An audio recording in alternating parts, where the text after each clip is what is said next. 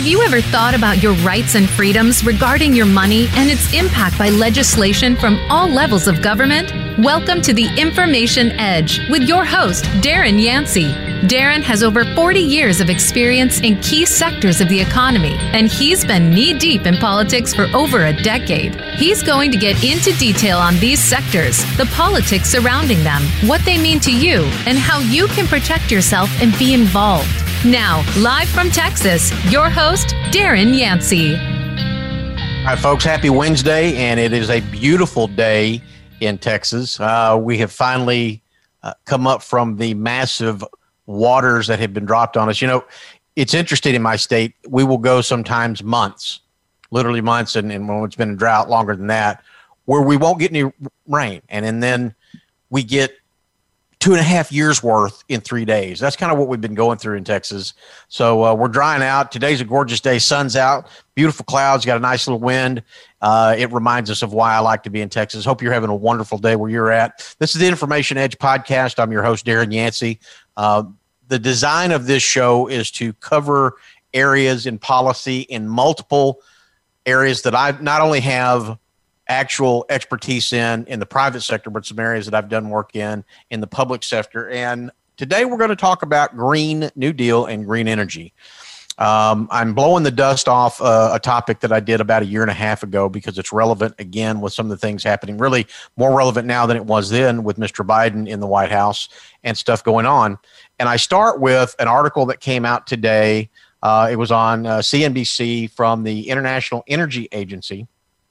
And they're hitting the alarm bells. They're going, we're going to have a growing gap between what the policymakers are putting out and what climate's actually doing. My God, we're just having all this CO2 emitted. It's just unsustainable.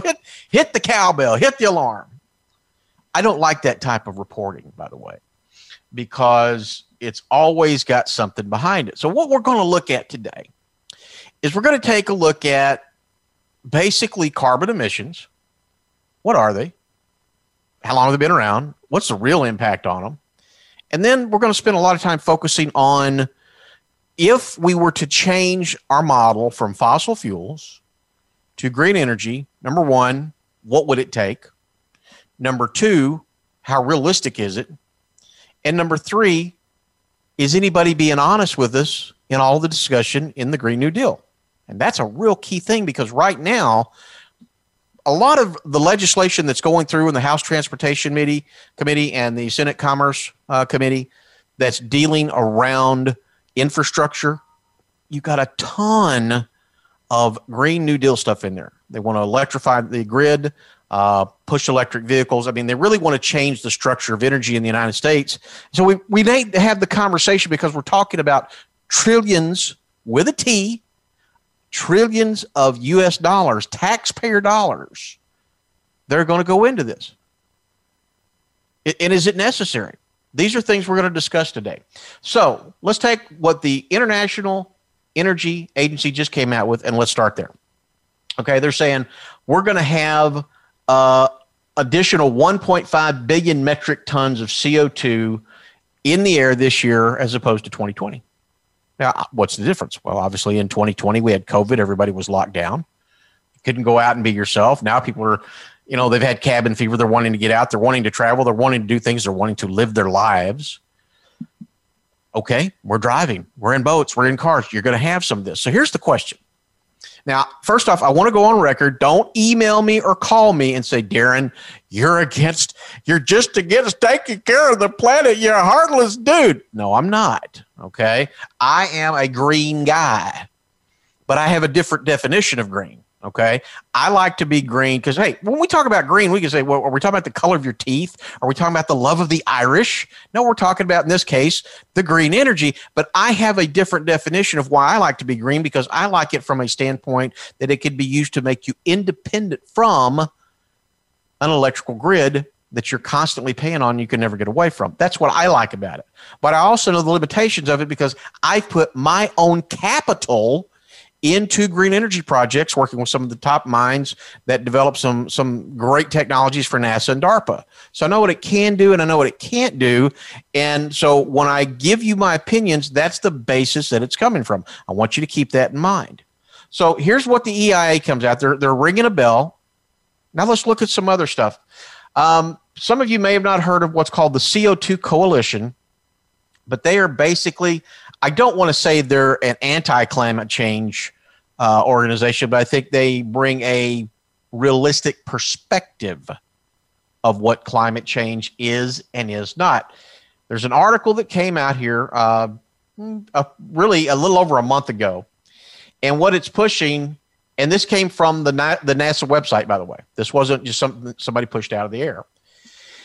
And it comes under the Earth section of NASA. If you go to NASA, it's got all kinds of stuff. But basically what they're talking about is has been some increased CO2 levels. I don't think anybody can deny that.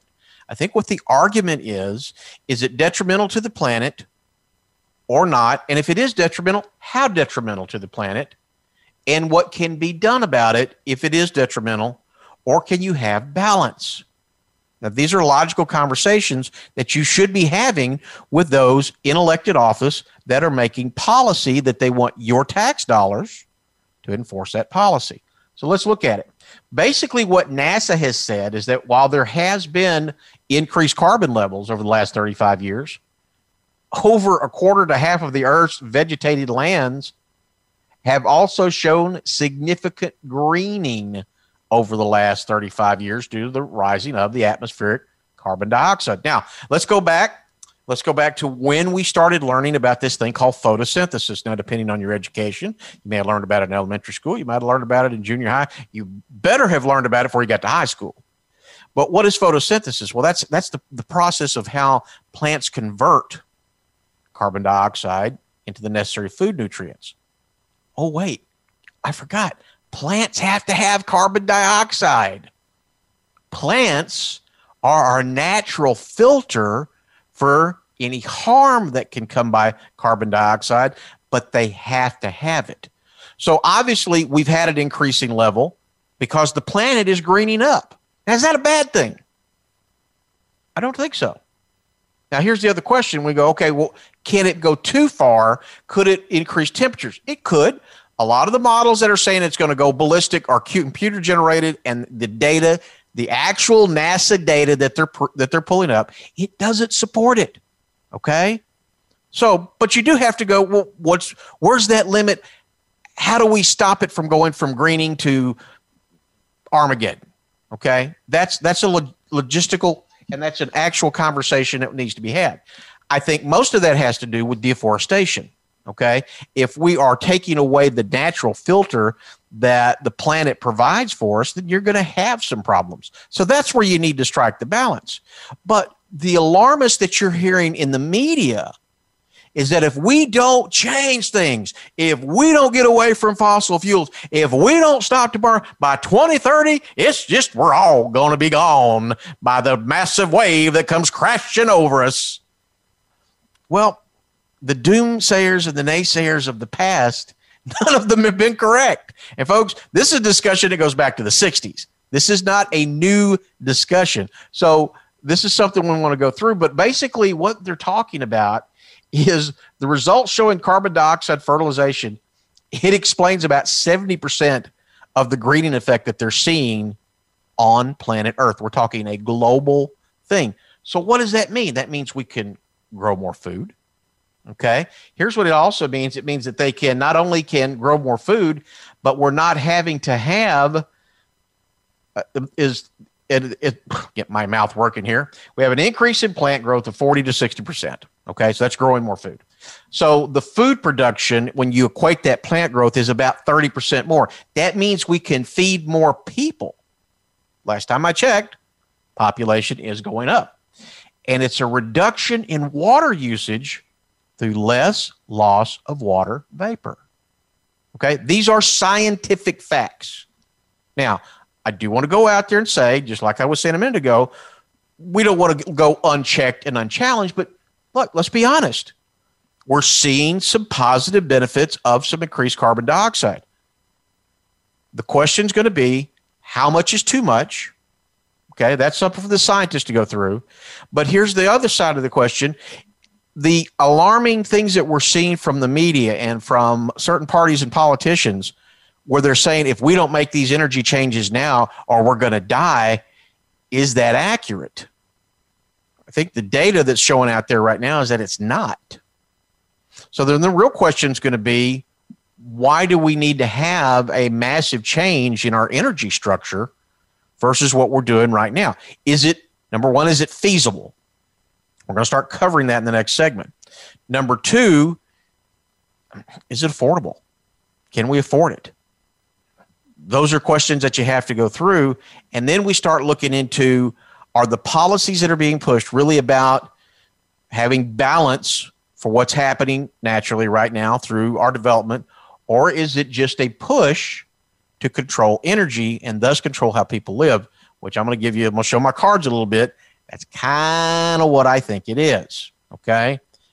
I'm just throwing out there as my opinion, but it's important that we look at these things because you've got elected officials right now in Washington, D.C., on both the House side and on the Senate side that are considering massive, and I mean massive, generational spending bills, trillions of dollars with a T, redefining infrastructure to codify a movement that has never been codified before. What I say codify?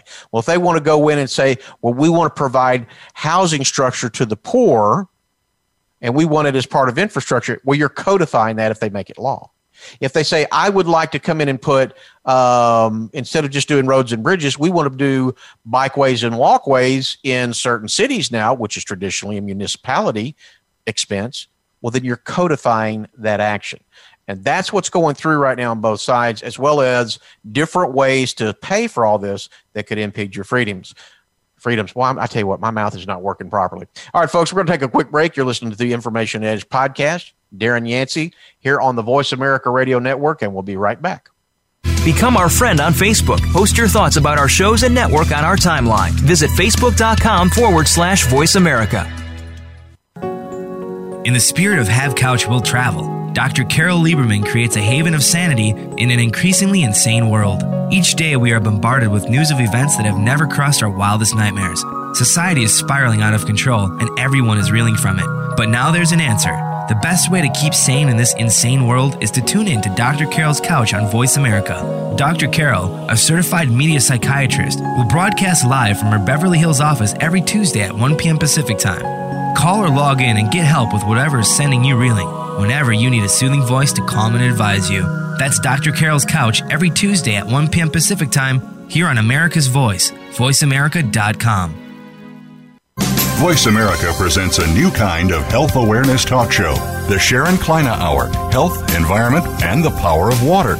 Show host Sharon Kleina interviews leading scientists to discover how each of us can become proactive in protecting our personal health environment in an increasingly unhealthy world. Every show offers new information that could save your life.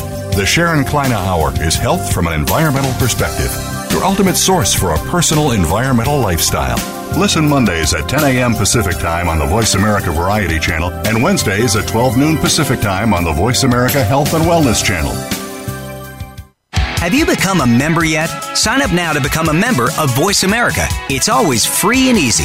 Plus, you get to take advantage of some great member benefits. Get unlimited access to millions of hours of on-demand content across all of our channels. Keep track of your favorite episodes, shows, and hosts in your own customizable library. Find out what shows you might be interested in based on your favorites. Plus, you get insider access with our newsletter. Membership gives you more. Sign up at voiceamerica.com and click register at the top right. Find out what's happening on the Voice America Talk Radio Network by keeping up with us on Twitter. You can find us at Voice America TRN.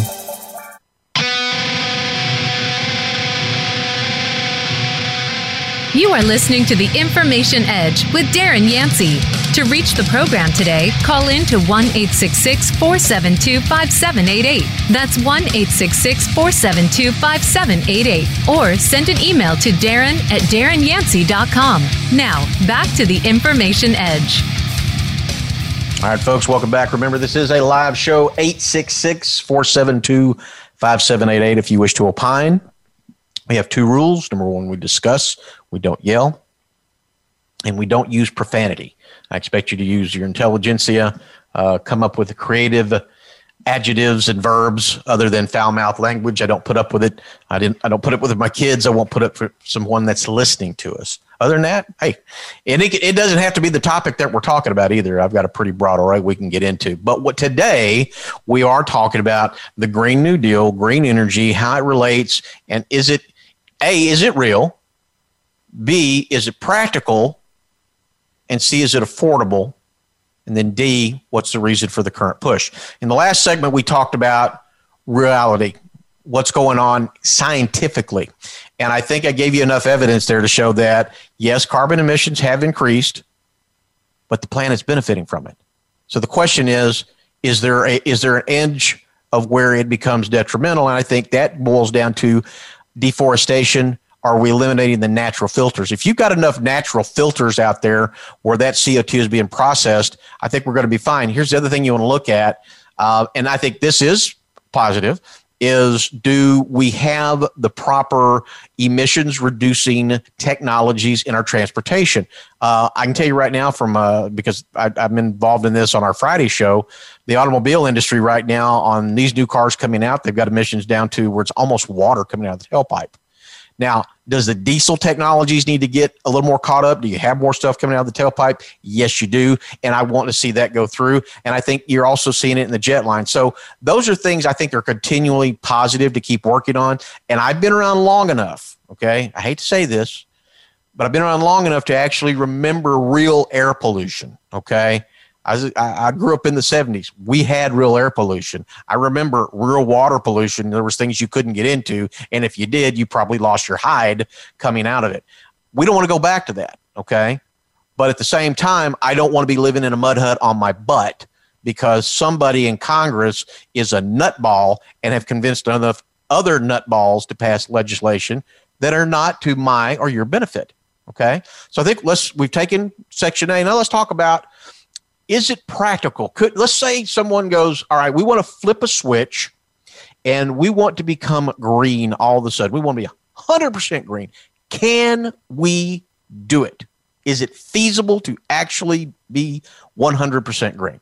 Well, let's talk about statistics of what it does to power the United States. Now, I'm referencing a blog that I did. If you go to my site, informationedge.net, scroll down the blog, January 3, 2020, I have a blog called Green by Any Means. And it's got a lot of what we're talking about here. It's also got some of the reference sites of what we're talking about in terms of where you can go to reference. One of those is we'll call it it's the Energy Administration or the Energy Information Administration put out by the United States. There's an international version of it as well. Okay. Now the blog I had 2018 data, so we're going to update that data.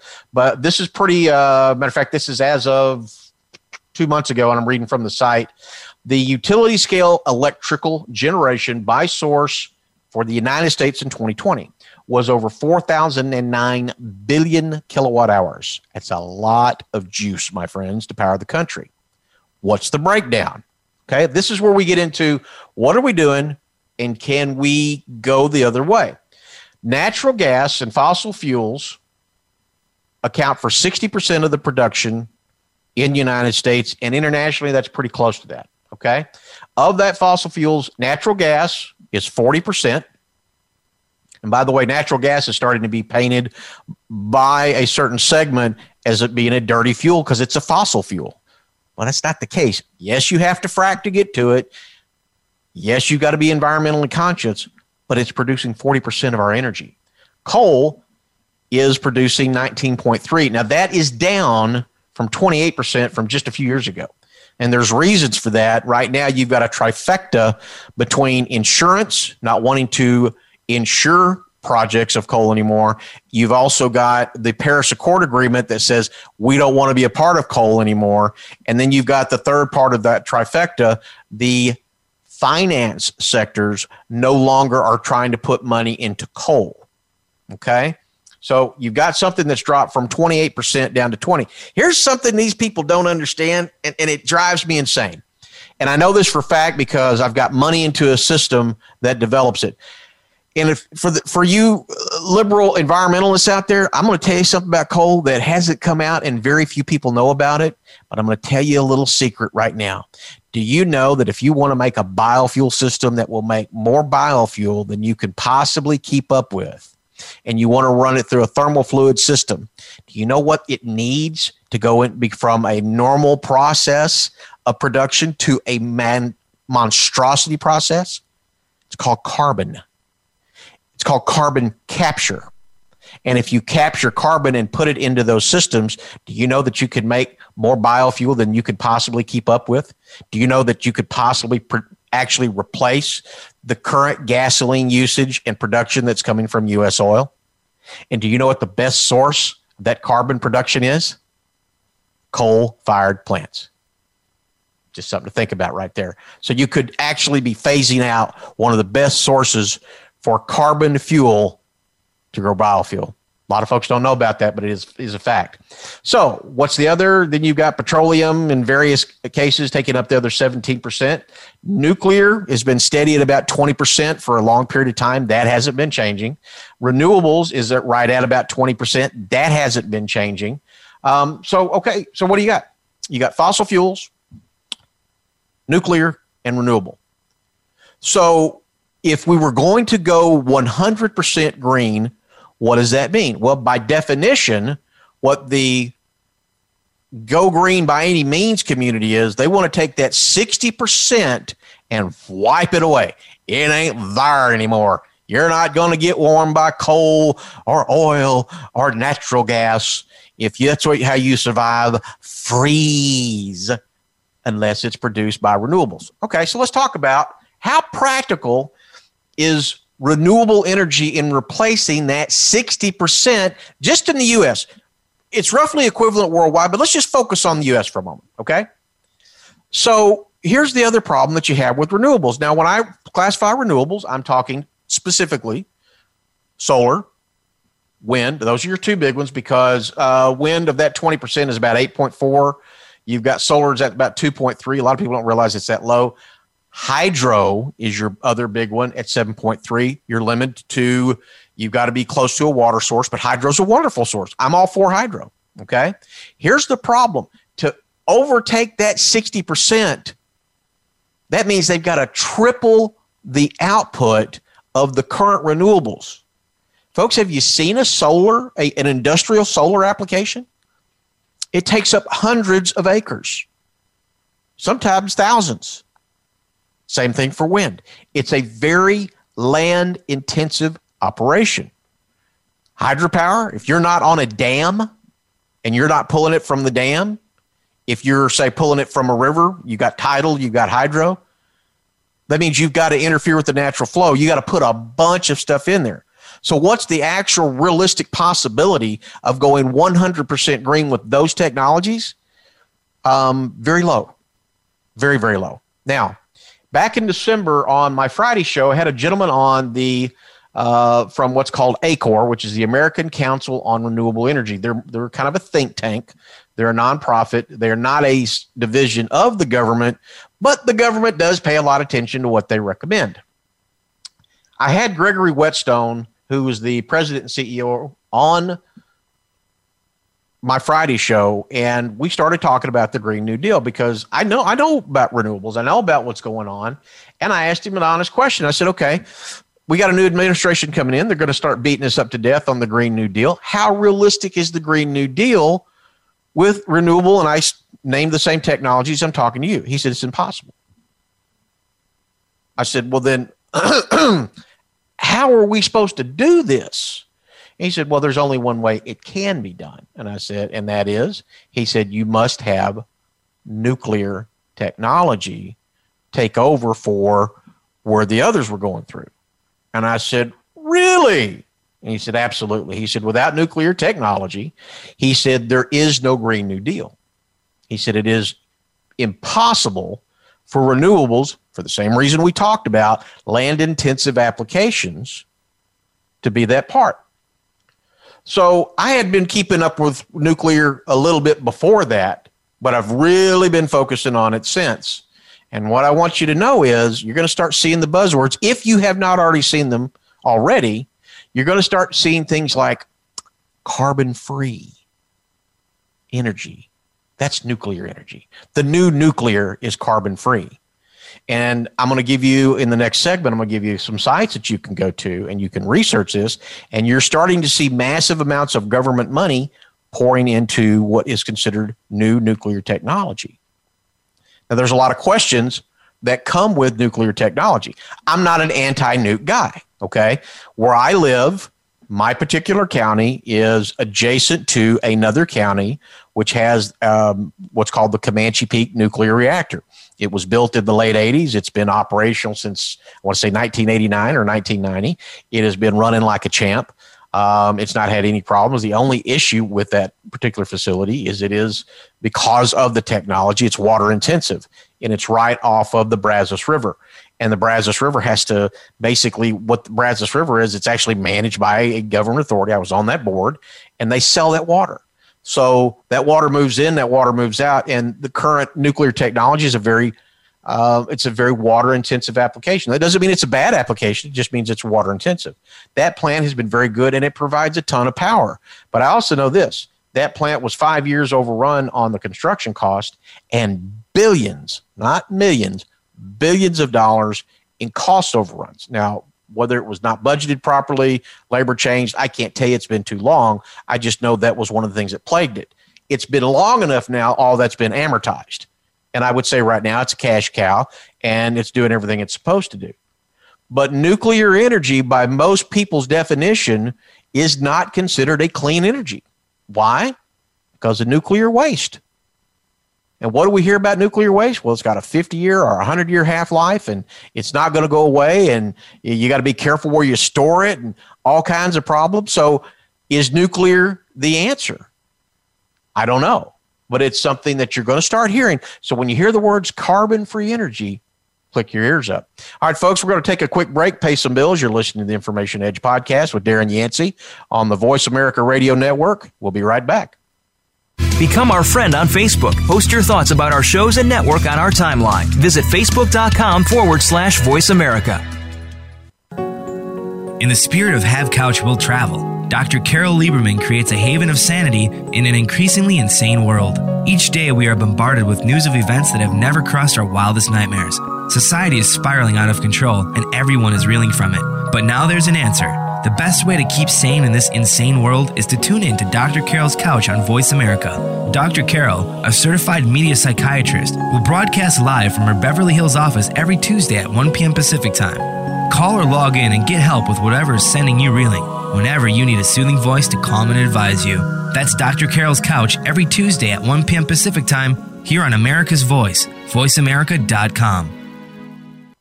Voice America presents a new kind of health awareness talk show, the Sharon Kleina Hour, Health, Environment, and the Power of Water.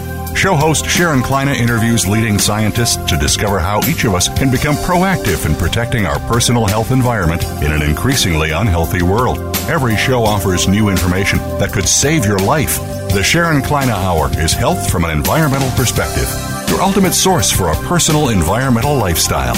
Listen Mondays at 10 a.m. Pacific Time on the Voice America Variety Channel and Wednesdays at 12 noon Pacific Time on the Voice America Health and Wellness Channel. Have you become a member yet? Sign up now to become a member of Voice America. It's always free and easy. Plus, you get to take advantage of some great member benefits. Get unlimited access to millions of hours of on-demand content across all of our channels. Keep track of your favorite episodes, shows, and hosts in your own customizable library. Find out what shows you might be interested in based on your favorites. Plus, you get insider access with our newsletter. Membership gives you more. Sign up at voiceamerica.com and click register at the top right. Find out what's happening on the Voice America Talk Radio Network by keeping up with us on Twitter. You can find us at Voice America TRN.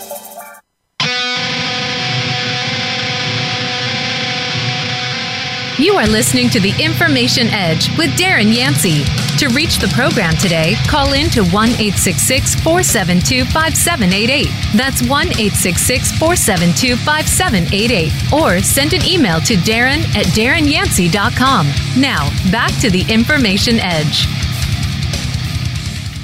All right, folks, welcome back to the Information Edge podcast with Darren Yancey. Today, We're going over the Green New Deal. Now, in the first segment, we talked about is carbon emissions, is that a real thing? And it is, but it's not the detrimental death harangue that's being put out there. We do need to watch it. We do need to make sure that we're doing good things. We want to be sure we're keeping the natural filters out there, but we're not about to die by any stretch of the imagination.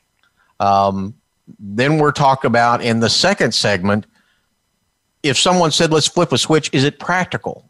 Well, in terms of the energy that can be produced from what you would consider traditional renewables, it is not by any stretch of the imagination for the United States or for the world for that matter, because these are heavy land applications that have come through and they just take a lot of land.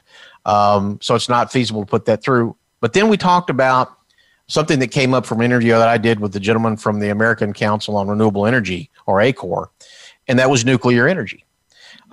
He basically told me that nuclear energy is going to be the cornerstone and foundation for the Green New Deal, and that the Green New Deal, by the way, is not feasible without nuclear energy.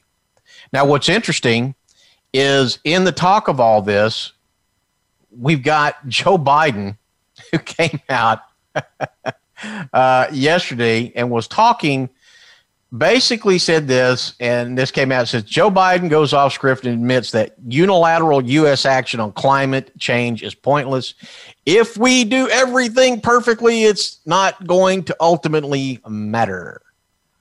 Now, that's currently on the CO2coalition.org website, down on their Facebook blog, but it was out there. It didn't get the news that it wanted because it doesn't push the narrative. And I think with Joe, look, he's been known as being a gaffe factory. Okay, if you just put the cameras on him and let him talk eventually, I mean, you can't help but get material. And God knows I'm going to be like a pig and feed at the trough for the next however much long he's going to be there, whether he gets impeached, whether he gets dementia, or whether he does a full term. I'm going to feed at that trough, and I'm going to enjoy it the full time. But the reality is the current president, who signed the Paris Accord, who's pushing all this climate change, has come out and said, hey, it really doesn't matter. And you know what? I'm glad he was honest about it, because now we can use that and say, well, let's just hold off on all this money, because, folks, we're talking about a lot of money. But in the interim, something's been thrown out that nobody's talking about. Okay? You're not going to find it anywhere on any type of media. I'm the only one that's talking about it right now. I'm going to tell you where to go so you can find it. First off, you need to go to my page, informationedge.net. You'll have the topics, the show topics, drop down, and it's got all the different stuff. One of them is energy and stuff. You can go over for renewables, and on nuclear, there's something that'll take you over to the page that I was talking with you about, and it's basically the International Nuclear Agency, and it has everything on there. They're promoting carbon free. Nuclear is no longer dirty; it's carbon free. Now you might go, Darren, that doesn't sound right. I know it's got waste. We will know it's done good, but it's got waste. How's that going to be the savior? I don't have all the answers. I have been hunting down the companies that are part of what's supposed to be the new nuclear technologies.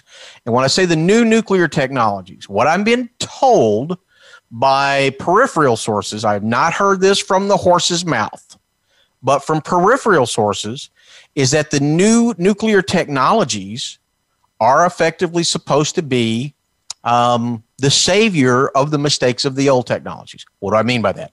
They're supposed to be able to use less water. They're supposed to be able to produce higher temperatures, and they're supposed to be able to work off the waste of the old technologies. Now, I got to tell you, on the surface, that sounds pretty good. It really does, because we're taking some of the current issues and going through. Here's what we don't have. If you're going to replace fossil fuels, which is 60% of your energy production by kilowatt hours in the United States, and nuclear is only 20% of that right now. Can you do the same? Let's say it's taking, and I don't know the number of, I probably should have got this, but I don't know the number of reactors that are out there. If we had, let's say there's 10 reactors, does that mean that we now need 30 more reactors to produce the same amount of energy to replace what we would lose with fossil fuels? Or do these new microreactors, do we only need 5? Do we need 10? These are questions we don't know. Here's the other thing. What's it going to cost? Okay. I know the old reactors, simply because of the land, the application, the safety, all that. I mean, these are multi-billion-dollar applications. Is the new renewable energy classification of nuclear as a carbon-free energy, what's it going to cost? And I got to tell you something. This has not been easy information. I have reached out to 3 different companies, and I've gotten one of them, which actually involves Bill Gates, basically said, no, thank you. Another one, which is Kionos, they're in the middle of going through an IPO right now, and they're like, we'd like to talk to you, but we need to raise money. And then the third one that's out there, I'm trying to get some traction between, you can't get a direct call in. You got to go through their website and then respond back and all that. But I'm trying to find these things out because I want to go through. At the same time, I've reached out to the International Nuclear Association and said, hey, can you get somebody to come on the show and let's talk about this? And I will tell you, it's kind of like I've tripped across a clandestine mine. It's like, oh, you want us to talk about it? Well, yeah, because I can tell you right now, and I'm going to give you the site in the next segment. There's government money in billions and billions of dollars right now, that's going to these companies with these technologies for development. Now, I'm not saying that's a bad thing, by the way, but here's the question. When oil and gas is doing its development, does the government give them money up front, or do they give them tax credits? Now, I know there's a lot of you that say, well, they shouldn't give them tax credits. And you know what? I don't disagree with that. But if those tax credits are given for employment and reinvesting, I don't have a problem with that. But I can understand someone going, I don't think oil and gas should get any tax credits. I can actually understand that. But we got to look at where the balance is to encourage. The same thing that we're seeing right now with nuclear, I'm going to give you specifics. Billions that are going into research. Why are we doing it up front? Why not let the private sector fund that research? See, the problem that we're getting into right now, ladies and gentlemen, is we've got way too much government overreach saying, we're going to take your tax monies and we're going to do R&D and we're going to do distribution and go through. I'll give you a perfect example. One of the things, and I didn't like this when Mr. Trump was in office, and I don't like it, in fact, with Mr. Biden being in office, is the definition of having internet as infrastructure. Okay? I don't think that's infrastructure. I think that's communications. And I think the people that put in those communications should pay for that because they're going to charge you for it in using their service. I don't think my tax dollars should go into developing something that ultimately I'm going to have to pay for again through the usage. That's how it used to be. If you want to do something, you go out and do it. Well, now there's too much government paying for things. So is it correct for the government to be developing nuclear technology with tax dollars when we have the private sector out there with a whole lot of investment money? That's a good question. I don't have the answer for that right now, but it makes you think. Here's what I can tell you from what I've gleaned and everything that I'm finding is there is a large political coalition of both Republicans and Democrats that are getting behind the new nuclear technology that's coming out. Okay, it's happening. When I give you the site in the next segment, you're going to kind of scratch your head and go, whoa. I mean, there's a big move. So is that done to be part of the Green New Deal? I don't know. Or is it done because they think this is the better way to have energy in the future? I can't answer that either. Here's the big question. I don't have a problem with nuclear energy when it's maintained safely. We've seen problems with it. We saw problems with 3 Mile Island in the 70s. We saw the problems back in the 80s with obviously Chernobyl over there. But you've had a long period of time. You haven't had any issues with nuclear. Okay, the Fukushima plant over in Japan, that was a bad logistical location in terms of what happened with a natural disaster event. It was not an engineering issue where something failed because of poor plant design. Nuclear, for the most part, has been pretty doggone reliable. So I don't have an issue discussing it as a potential either supplement or, hey, possible replacement. Look, here's the problem I get into when we start talking about replacement. The oil and gas industry does employ a substantial amount of people. both as independent contractors, employees for companies. There's technologies that come out of the development. And here's something people keep forgetting about.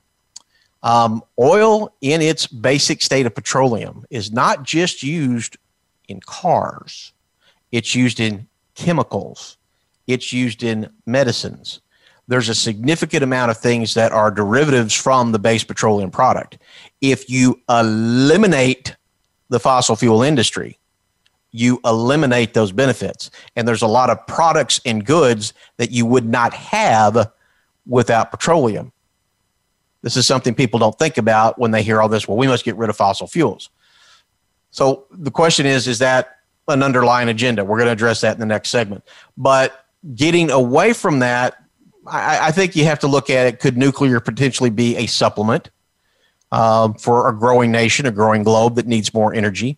Look, one of the biggest energy hogs that's out there right now, every one of you that's listened to this podcast and all of your friends and neighbors have probably got some type of data device, either a phone or an iPad or a computer that needs data. We're running on data. Well, guess what? The cloud is not really a cloud. Somewhere it's a data center. And data centers are some of the most energy hungry. And I mean, they gobble up power. They're most energy hungry applications that we have on the planet. And we're feeding that beast like nobody's business. So if you want to continue to have the things, you better have the power. So the real question is going to be if it could really take that 60% that fossil fuels are playing, do you really supplement it or do you increase it in conjunction with? That way you can continue to have things. There's going to be people who say, hey, we want the balance. Then there's going to be those out there that are just far kooks that are going to tell you, oh, no, we must get rid of anything fossil fuel related. And they don't think of what it actually produces in other technologies that come out of it from the research and development, the financial impact. And some of them, they really don't care. That's not what we on the show. You're going to find I care about how things come through. And that's why we're here explaining this today. Wow. Segments go by fast. It's time to take another break. You're listening to the Information Edge podcast with Darren Yancey. We're going to pay a few bills, and we'll be right back. Become our friend on Facebook. Post your thoughts about our shows and network on our timeline. Visit Facebook.com/Voice America. Are you finding your frequency? It can be described as that space between failure and success. It's the future of digital media. It's finding your voice. It's engaging topics, content, and ideas. Jeff and Ryan discuss the digital media space and all of its aspects. It's about making the mistakes, taking the chances, summoning the intestinal fortitude to step out of your comfort zone, and discovering what you can accomplish when you decide to try, decide to learn, decide that you have something to say, and find your frequency. Live Fridays at 12 noon Pacific Time, 3 p.m. Eastern Time on the Voice America Variety Channel. Tune in to The Patricia Raskin Show on VoiceAmerica.com every Monday at 2 p.m. Eastern Time and 11 a.m. Pacific Time. This is the program that helps you turn obstacles into opportunities, challenges into solutions, and find answers to tough questions with the award-winning powerhouse voice of radio, Patricia Raskin. So tune in and call in to The Patricia Raskin Show, Mondays at 2 p.m. Eastern Time and 11 a.m. Pacific Time, right here on the Voice America Variety Channel. Have you become a member yet? Sign up now to become a member of Voice America. It's always free and easy. Plus, you get to take advantage of some great member benefits. Get unlimited access to millions of hours of on-demand content across all of our channels. Keep track of your favorite episodes, shows, and hosts in your own customizable library. Find out what shows you might be interested in based on your favorites. Plus, you get insider access with our newsletter. Membership gives you more. Sign up at voiceamerica.com and click register at the top right. Follow the Voice America Variety Channel on Twitter. Our hosts always have something to say, and we know that you do too. We tweet on today's hot topics, and you're welcome to follow us. Speak up and join in at Voice AM Variety. That's at Voice AM Variety.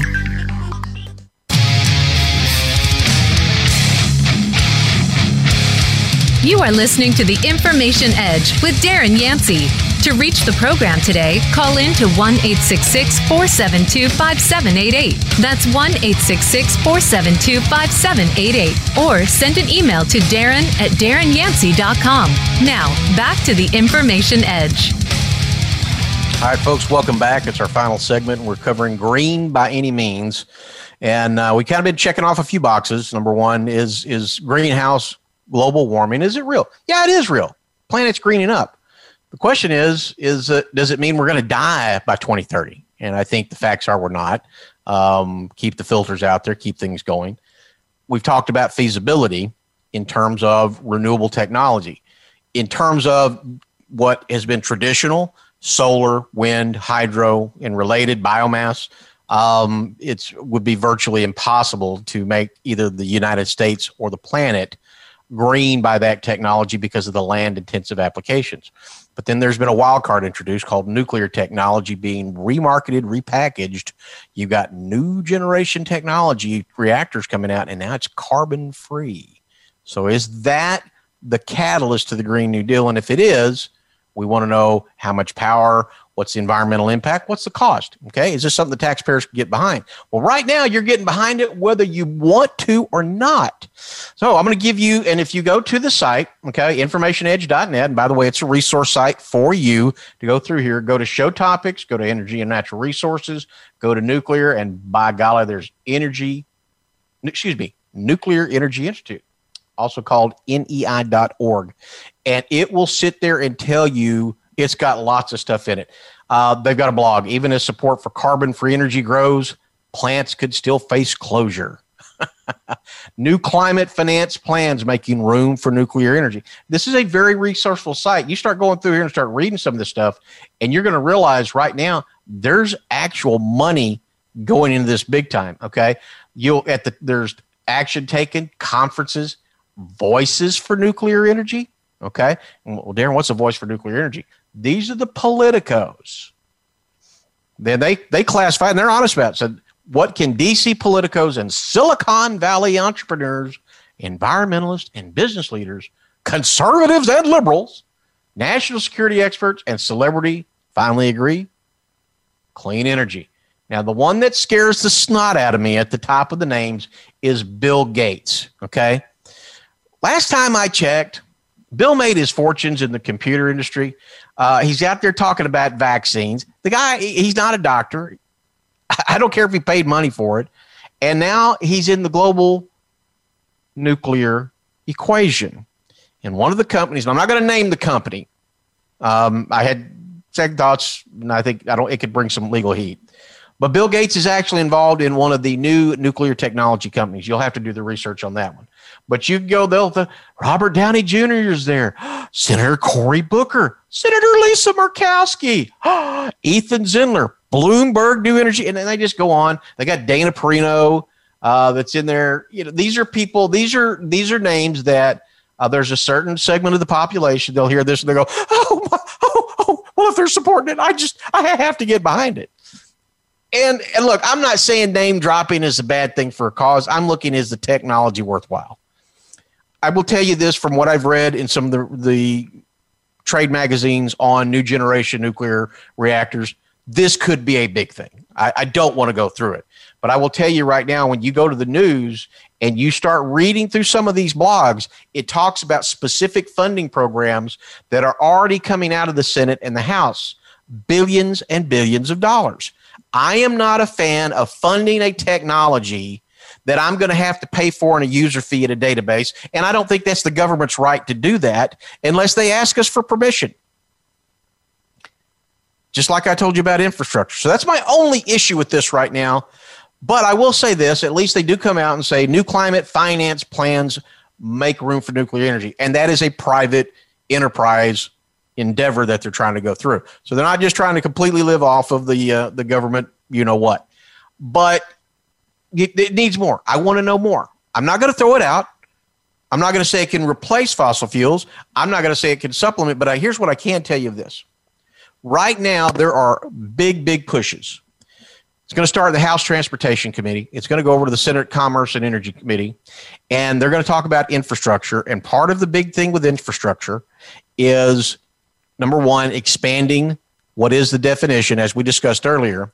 But one of the huge things they're talking about is electrification of the grid and for the rollout for more electric vehicles. That's the bottom line. That's what's happening here. Now, you might go, well, Darren, that doesn't sound like a bad deal. I like electric cars. Hey, folks, if you like electric cars, fantastic. But here are some problems with electric cars. Number one, the government is giving $7,500 of your and my money to someone that buys an electric car when they go off the lot. That means there's a problem there with the market response. If it's a good quality vehicle, it shouldn't have a problem. And by the way, I think what Tesla puts out is a killer product. There's some stuff coming out from all the manufacturers. Ford's got a new, the Mustang, supposed to be pretty nice. I know we're seeing products at Chevy, Mercedes. I mean, there's a lot of electric cars. There's some cool cars. And by the way, they're hot rods. They're not pigs in a poke. Okay. From that perspective, I'm about performance. Here's the problem with current electric technology. For most people, it's not going to fit their lives. Okay. You need 12 to 14 hours to charge something that you're going to burn up in a very short period of time. And until there is some type of infrastructure that can handle it, and that's what they're wanting to do is pay for that. Well, how do we know it's the final bid? And here's the other problem. There's other technologies coming out in hydrogen and in fuel cells that could actually upend and replace electricity for transportation. What if that happens and we spent trillions of dollars on an infrastructure that no longer applies? You don't get that money back. Here's the other problem. What we're also seeing is the satisfaction in electric cars. A lot of folks have a second one because in California, which is by far the electric car state, what we're starting to see now is 1 in 5 electric vehicle owners switching back to gas because charging their cars is a hassle. This is actually something that came out from MSNBC. Not one of my fan places to go for resource, but if it's something that's applicable and true, and occasionally they have a nugget, I'll put it in there. The challenge that we've got is it's still undecided. So do you want these people spending trillions of dollars on what could be the wrong technology to invest in? More importantly, is it at the government's role to do that? That's really what this boils down to. I don't have a problem with bridges and roads and all that good stuff, but in terms of redefining infrastructure and pushing a form of transportation that not everybody has embraced. Matter of fact, I would say a minority have embraced, not even a majority. It's a question. So it really boils down to why the big push? And there's only really one answer. This gets down to control of lifestyle. If an energy transformation can occur and a new segment controls that energy transformation that powers your home, that powers your car, and powers your life, then they have control over your life. And oh, by the way, just so you know, if we went 100% electric tomorrow, if every car was out there was electric, our current electrical grid in the United States could not support it. That's fact. So to go 100% electric, you can't really replace fossil fuels with nuclear. You need it in addition to. And that's an honest conversation that nobody's having. And elected officials need to be held accountable. You need to call them. These two committees, senators, Republicans, just ask them, hey, there's some questions. We'd like answers. Have you thought about this? Have you thought about that? And if they haven't, why haven't they? You have put people in office that are responsible to you, not the other way around. Make them do their job. Hold them accountable. I'm not saying that electric might not be the future, but right now I'm not convinced. There's not enough people getting into it. There's too many problems with charging issues. There are environmental issues with batteries. And I think we need to slow down before we start spending $2 to potentially $4 trillion on what could be the biggest boondoggle in government history. It's my money. It's your money. We want it spent better. All right, folks, it's been a wonderful pleasure having this time with you today. Remember, you can follow me on social media at DG Yancey on Twitter, on Gab, and on Parler. You can find me on Facebook at Information Edge, and as well as LinkedIn at Darren Yancey. We're having a wonderful time bringing this stuff to you. I want everybody to know that I appreciate all of the emails I get, all the social media. I do read it as much as possible. It does go into some of the stuff that we put out. So keep sending it, and I'll keep putting it out here on the podcast for you to enjoy. You've been listening to the Information Edge podcast with Darren Yancey on the Voice America Radio Network, and we'll be back next Wednesday. Come back.